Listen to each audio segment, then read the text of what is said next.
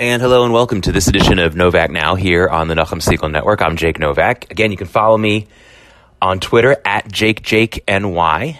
I'm also on Facebook at Jake Novak, just Novak is how I spell my last name. You should be able to find me there. This is Martin Luther King Day. This is Martin Luther King Week for some people who extend the educational week of learning about Martin Luther King. And Martin Luther King and the Jewish community, Jewish people, and the state of Israel have an interesting history, and one that has been much discussed. I mean, I think ever since I was at least a teenager, the theme that I've heard from so many Jewish leaders from all different spectrums, but mostly from more traditional places, whether they be Orthodox rabbis or Orthodox yeshiva teachers, has usually been a narrative. If they were of a certain age, they would talk about how there had been a tremendous amount of partnership between Jewish groups and Jewish leaders and black leaders who were trying to get more civil rights and more freedoms for black people in the United States.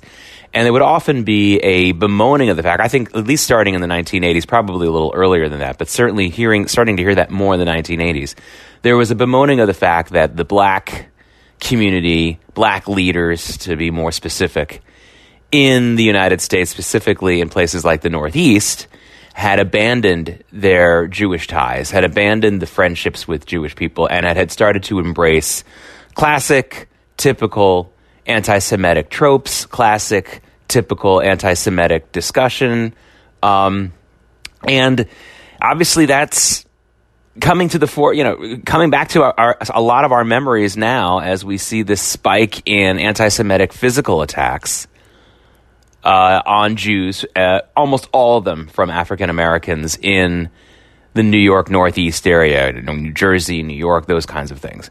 I want to talk a little bit more about that later because I think I want to get started with something that goes beyond just Martin Luther King and the Jews and blacks and Jews. For the most part, just to begin, what I think is to set a certain precedent and a certain theme for this program, for this half hour, because there is a lot of similar themes, ideas running through a particular theme right now that Martin Luther King Day just sort of kicks off in my mind. It's important to understand, if you really study the work of Martin Luther King, I don't think that there have been too many people who have had a similar amount of what they've had to say in such a short amount of time. Remember, we're talking about a person who was still alive 65 years ago. Martin Luther King was killed in 1968. So we're getting up towards the 52nd anniversary of his killing. But that's still, as far as history goes, pretty recent history. We're talking about post-World War II, an entire professional adult life post-World War II, pretty much, for Martin Luther King. So that is, to me, an important fact, because so much of what he's had to say, I don't know if it's fair to say it's been completely twisted and turned around. I don't think that's right. I think that there's a lot of people who have taken different snippets of what Martin Luther King stood for and tried to do, and have focused on that instead of maybe taking an overall big picture. I think that people have clearly, if you ask people, most people will be really close to being accurate if you say, well, he was looking for equality. He was looking for the end of bigotry. He was looking for understanding. And I think, if you were giving kids a test, even up all the way through high school, to ask them, a question, if you could have one or two words to describe what Martin Luther King's goal was in his life, you would have to give full credit to someone who wrote any of those things I just said. And that is pretty much what people start to do on Martin Luther King Day and had been doing for many decades. I think they threw in something in the last several years, which I think is really good, because, again, it's important to get all the facets of what Martin Luther King was about. And, again, later in this program, I want to talk about that very important facet for us, and I think a lot of people should understand it, because you don't even have to be Jewish to learn something very important about Martin Luther King's connection to the Jews in the state of Israel. But even if you leave that out just for a second, I think that another thing that's been added to the typical and I think still fair discussion of Martin Luther King as someone who was working against bigotry, working for equality for African Americans and black people in the United States, working for more understanding, working for less violence. All those things I think have been at the forefront of memorializing of Martin Luther King for the last 52 years. But just in the last several years, there's been, I think, a nice trend of all kinds of organizations from all over the American spectrum, whether they're African American or Jewish, particularly Jewish groups do this, and they've turned the Martin Luther King Day into the day of service. Because a big part of what Martin Luther King was also trying to do, and one of the things that he was getting involved in just before he was killed, was also trying to improve the economic situation of a number of people, even over and above racism. He was trying to help a group of garbage workers. This is the last thing basically he was doing before he was killed. Unionized garbage workers in the South, most of them who were black, who were getting paid, pennies on the dollar compared to other people in municipal work. So that was one of the things he was pushing for.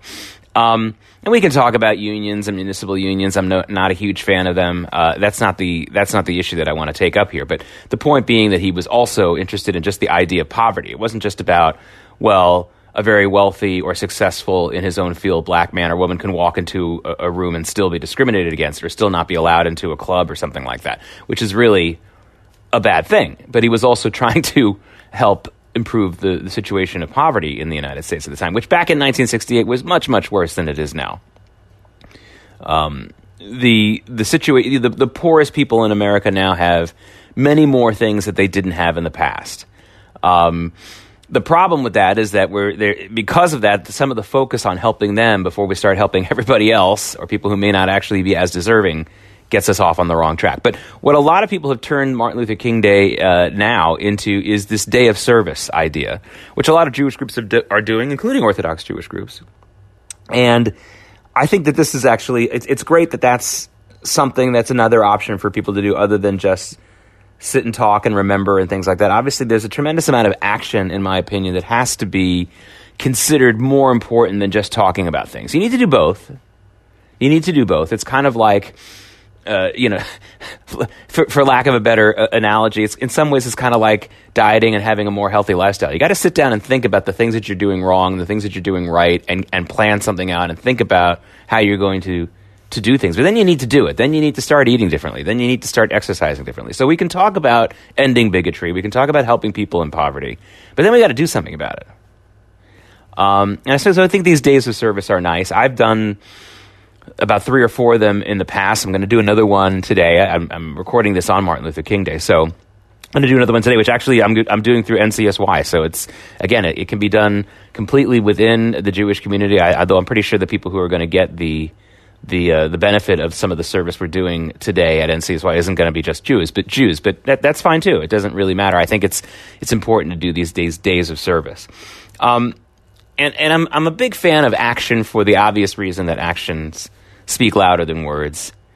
We really live in a society today where I think social media has really boosted the prominence of words over action even more than it already was. I think media in general, whether it was just starting back with newspapers and then going to radio and television, even before internet, boosted the value of words well beyond their value. Well beyond their fair value. Listen, words are important, especially words that we speak to each other, husband and wife, father to a child, mother to a child, child to a parent. I am not trying to say that words aren't important. They are. We have to be careful with the way we speak. It's a huge challenge for me because I go into situations never looking to be insulting or nasty to people, but sometimes, and I think this probably happens to a lot of folks who like to talk about issues and like to talk about politics and like to talk about religion, very often people will get the impression that we're being nasty or challenging, whereas I'm really just trying to engage people. But that's on me too. I mean, it's not just something that I can say, well, these folks didn't understand me or they didn't understand the subject matter, they're not educated enough and they just misunderstood and it's their fault. That I have to work on that as well. So I'm not saying words aren't important. But we're living now in a world where words are way too important, where someone can post something on Facebook or on Twitter And that is considered virtue or also a sin. And in some ways it can be, but in general, it really is nothing compared to what people do. What are you doing? This comes up so often for me in the environmentalism issue. Those of you who listen to Novak now on the Nachum Segal Network probably can guess that I'm not a global warming alarmist. I'm not a denier either. Look, the temperatures are changing. Some of it may have to do with human activity, although I don't think that has been definitively proven in a way that we can say, let's start laying off millions of people in certain industries so that we can change the temperature by half a degree or something. I'm not in that, so I'm not an alarmist. But I also get into these situations where some of the people who are very accusatory against folks like me and get crazy about it and post stuff on Facebook about how the world is ending and things like that. And then I notice they live a much less environmentally friendly life than I do. I use the old manual lawnmower. I mean, those of you might remember your grandfather using one of those. I use an old push lawnmower, no electricity, no gas. We recycle like crazy. I walk to my train. I don't drive to work. I try to walk and be as environmentally friendly. And it isn't because of the environment so much as I think it's just healthier. And yeah, but the environmental part of it is a bonus in my mind. But I've noticed that about 99% of the people who like to attack people like me who say, yes, there is definitely some climate stuff that we need to be prepared for, we need to look at, but specific pollution, real pollution, dumping in our oceans and dumping in our parks and dumping in our government land is more important right now. These are the things that I say. And I also say that if we don't know for sure the exact effects of what people's jobs are contributing to certain environmental issues, then we don't go off just destroying their industry. And we don't do it overnight either. I think we can agree that coal is dirty and coal has certain dangers and we want to replace coal with natural gas, and after that maybe we want to replace natural gas with the safer nuclear power that is much safer than it was when I was a kid and things like that. But we don't do that overnight. We don't just say, hey, we're going to end your industry. We don't do like what Hillary Clinton did in 2016 and said, yeah, I'm getting rid of all the coal jobs. We don't do that. We don't do that to people. We try to phase it out. We try to make sure that there's a certain change. If you're going to give a coal company an opportunity to get involved in natural gas, to give the coal workers an opportunity to get involved in natural gas, which is cleaner, or nuclear, or whatever else you want to do, before we start pretending that we're just going to end everybody's livelihood.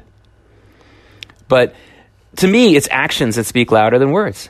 And I wrote a column a few months ago that did extremely well about how people like Greta Thunberg, however you pronounce her last name, are dangerous in many ways because they talk about, they elevate words over actions. Just talking about it and saying we're angry at this country or that country is not really going to accomplish anything. And we really need to do stuff. So actions speak louder than words. And of course, that's a very strong Jewish halakhic ideal as well, that your actions are much more important than your words. And I think that was something that Martin Luther King stood for. And I'm glad that this day of service has kind of become part of what he was about. But two things that he was not about, that I think so much of what the identity politics movement in this country is, whether it's for African Americans or other groups, whether it's for other minorities, so much of what that identity politics movement is about is cashing in on the politics of resentment and the politics of jealousy. If you have to rank them, jealousy is not the greatest emotion, is not the greatest thing to feel, is not the greatest thing to promote. But there are some good things that can come out of jealousy. If you're a person of action and you really do want to have the things that other people have, there's going to be a group of people who have that emotion who are going to translate into that feeling into, I'm going to work harder. I'm going to work harder or do something smarter so that I can also have the nice house, the nice car, live in the nice neighborhood, all that kind of thing. Again, getting back to fitness. Someone who really is in great shape, I might get really jealous of them. And a lot of people may not do anything about it, but some of those jealous people will say, I'm going to eat better and start working out. I'm really going to do it. And people do it. I know that we're obsessed in our society about telling the stories about the people who have the New Year's resolution and only work out for a couple weeks and then they give it up. But there are people every year who actually follow through. I'm one of those people. When I was 25 years old, 1995, going into 1996, I made that resolution that I was going to start exercising every day. Here it is 24 years later, and I'm still doing it. So there are people like me out there. There are people out there like that do it, and we should really focus a little bit more on them and a little bit less on the folks who quit. We're making jokes about them. But so that's jealousy sometimes. Resentment, though, is much worse because resentment doesn't really lead to anything good. If you resent the person who has succeeded, if you resent the person who's doing well, it just leads to bad feelings and anger. And I feel like there's a lot of resentment that's peddled in the form of supposed discussions about equality and betterment. Income inequality, that whole income inequality movement, the anger about income inequality in the United States and in other countries is mostly about resentment in my mind. That's getting back to what I was talking about before. We should be, as a nation, whether we're talking about the United States, Israel, Jews, Christians, Muslims, we should be worried about those people who are really the poorest in society and helping them get to a level where they have a dignified, decent life, where their basic needs can be met because they can't meet them themselves. That's what always should be the focus of charity, should be the focus of what we're talking about when we're talking about economic aid or charity, that kind of thing. But if you're going to focus on the fact that somebody has a middle-class life or a lower-middle-class life, and there's so many people like that in America, but then there's those billionaires who have so much more, what exactly is the issue there? Are we angry that you still get 3 meals a day and you have a roof over your head and you have a job and maybe you have your health, but there are some people who have billions of dollars? What should we do exactly about that? You know, if you want to talk about income inequality, there's a tremendous income inequality between me and, let's say, Donald Trump. Let's say Donald Trump has $3 million. And $3 billion, of course. And let's say I have whatever I have. Okay, that's income inequality. You could say that. But the real income inequality is between somebody like, let's say, Donald Trump and Mike Bloomberg, who has $57 billion. If we're going to worry about evening things out, shouldn't I start with the $54 billion gap between Donald Trump and Mike Bloomberg, as opposed to the $3 billion gap between Donald Trump and Jake Novak? All of this is insane. And it's about resentment, and it's about anger, a little bit jealousy, but it's much more about resentment. Whereas we should be working on helping poor people, really poor people. Some of these programs that these politicians are pushing, Medicare for all, or excusing all student debt, I'm sorry. We let's not, we can't focus on middle class and lower middle class people before we start saying, hey, there are people out on the street right now, whether it's because of mental illness or whatever reason it is, and it's growing in a number of cities. That has to be our top priority. And we need to start thinking about real answers to their problems. It isn't about building more housing. Someone who is deliberately living out on the street and is a drug addict, building another 100 housing projects for that person isn't going to work. Then other things we need to start thinking about, we really need to focus our efforts on that and not about talking about some kid whose parents make a couple $100,000 a year who's graduating with $100,000 in student loan debt. That should not be a priority for us. It's a terrible situation, and we need to figure out why that's happening, and we need to talk about the universities who are charging ridiculous amounts of tuition costs because they know they can get away with it because of the student loan program. Yeah, we can do all of that. But my first priority is for the person in the street. My first priority is for the children who are hungry in this country. You know, there are so many food programs in this country where an able-bodied, able-minded adult can get to, but children get left out of that because they're children, and they don't know how to navigate that kind of thing. That has to be our priority, and I think that's something that Martin Luther King understood as well. Yes, he wanted the wealthy African Americans and the African Americans who were living a decent life to stop being discriminated against, to have the choice of where they wanted to live, even if there were different neighborhoods with blacks and whites. He wanted all of that. But his priority and the thing he was doing up until the day he died was focusing on the poverty aspect that came along with not only racism, but just other things like that were connected to it. He had a good sense of priorities. And most importantly, Martin Luther King did not peddle in the politics of resentment. It wasn't about, hey, these white people have something that we want, we're not getting it, and we should either do violence, because he understood that resentment leads to violence very, very quickly. Ultimately, someone who really resents another person may or may not decide to commit violence against that person. But when you've reached that level of resentment, that pretty much is what you were thinking about doing. And if you don't do it, it's probably because you just don't have the guts to do it. You have the fears, and thank goodness for that. We don't want everyone who has resentful in this country to become violent. But you're basically in that category. You're in the potential violence category very, very quickly once you get into the resentment area. And Martin Luther King never focused on that. He focused on action. He focused on those who really needed the most help. And it wasn't about resentment. And I do believe that, again, a lot of the identity politics movement in this country, whether it's the African-American community leaders out there, whether it's feminist leaders, whether it's leaders in the American Muslim movement, whatever, and there are some Jewish leaders as well. I think almost every minority leader right now has, at some point or another, flirted a little bit with the politics of resentment. Much more than Martin Luther King did. And again, not all. There are quite a few who don't do that, and that's great. But there's a lot of resentment out there, as opposed to, let's try to work this out. Let's focus on action, nonviolent action, things that we can do to help one another. And not be focused on, well, this person has something, and we need to really, really be angry at that person. Getting back to Greta Thunberg, what's the number one emotion, and number one message, and number one feeling that you get from her and what she's talking about? It's anger. It's resentment. She's angry at the governments and at the adults, apparently. Again, and by the way, this all has to be an assumption, because we know now that, for example, her father's been running all of her social media accounts and probably doing all the posts.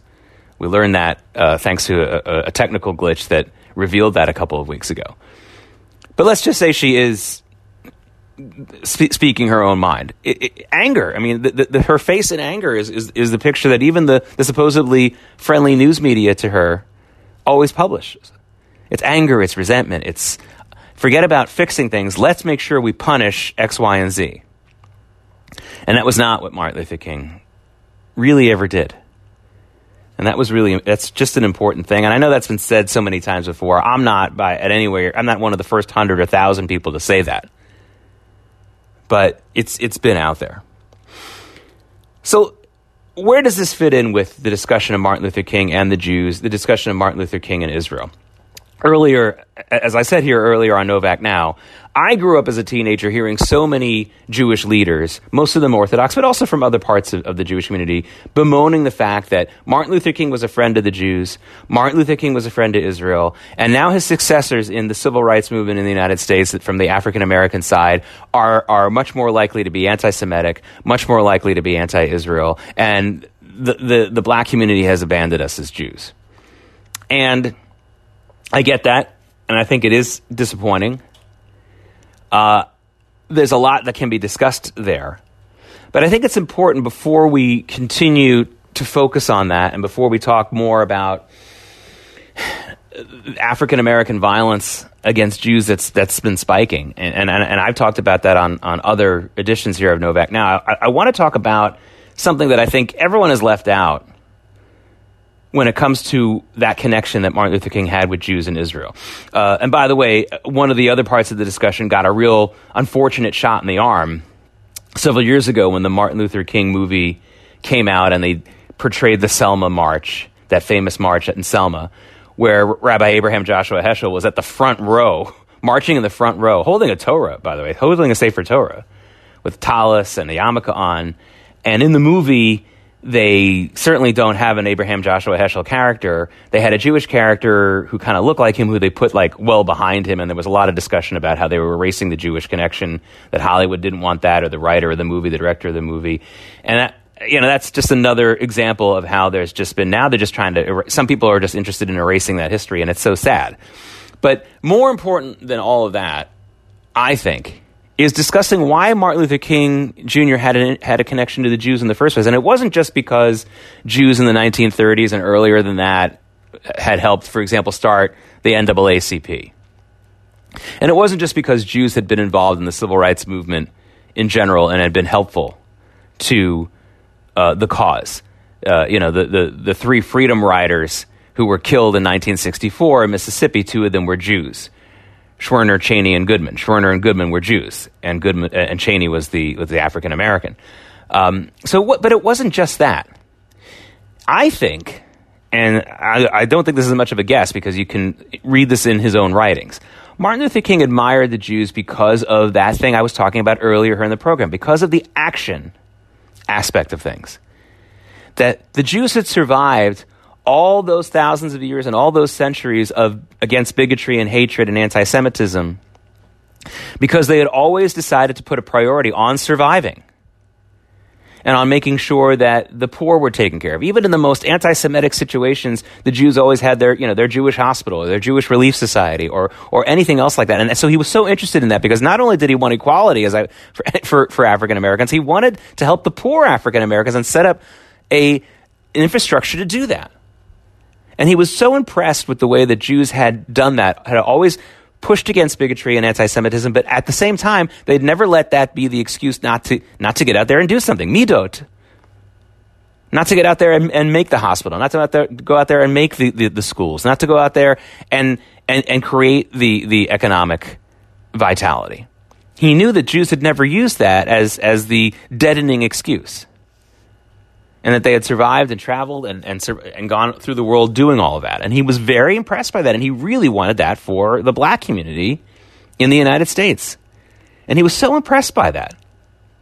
And of course, the ultimate manifestation of Jewish survival and doing things and creating an infrastructure, I think you know where I'm going, was the state of Israel. Which was why he was such an admirer of the state of Israel. Because he knew that Jews were hated. And he knew that the push to create the state of Israel had brought out even more haters of Jews into the forefront. Again, if you've listened to Novak now regularly and you've heard me, you know that there's nothing that Jews do. This is a strong opinion that I have that I believe is quite backed up by the facts and history. There's nothing that Jews do, quote, do, that creates an anti-Semite. But there are things that Jews do that bring some of the anti-Semites out of the woodwork. Or into a more, maybe if they've actually never been hiding, but other people notice them a little bit more. And surely the creation of the state of Israel reminded the world or informed the rest of the world, if they didn't already know, that there was tremendous anti-Semitism in the Arab and Muslim world. Which, by the way, they've continued to try to palm off as being Europe's fault. But that's another discussion. We could do an entire edition of Novak Now just on that. But the fact is that Martin Luther King was really impressed by that. And that was really where the connection was. So when my teachers and friends and my elders back in my teenage years wanted to focus on the fact that they believed that the black community and black leaders had abandoned the friendship between Jews and blacks, in some ways that's beside the point. Because it forgets the fact that Martin Luther King, if we're going to talk about him, wasn't just thankful for Jewish contributions, wasn't just thankful for the Jewish freedom riders and the Jewish co-founders of the NAACP. I don't believe that was the crux of his interest and connection and good feelings for Jewish people. I think it was about the fact that Jews had been people of action, that Jews had pushed on and created, for example, charities and helpful infrastructures, even through centuries of bigotry. That was what he was so enamored of. And that was why he wanted to have that connection, because he hoped that black people would learn from it and be able to emulate that. And of course, the state of Israel was such a great example of what I was just talking about, of that perseverance and of that creation of something. That's what I like to remember today on Martin Luther King Day and this week. This is Jake Novak. This has been Novak Now on the Nachum Segal Network. I hope to speak to you again next week.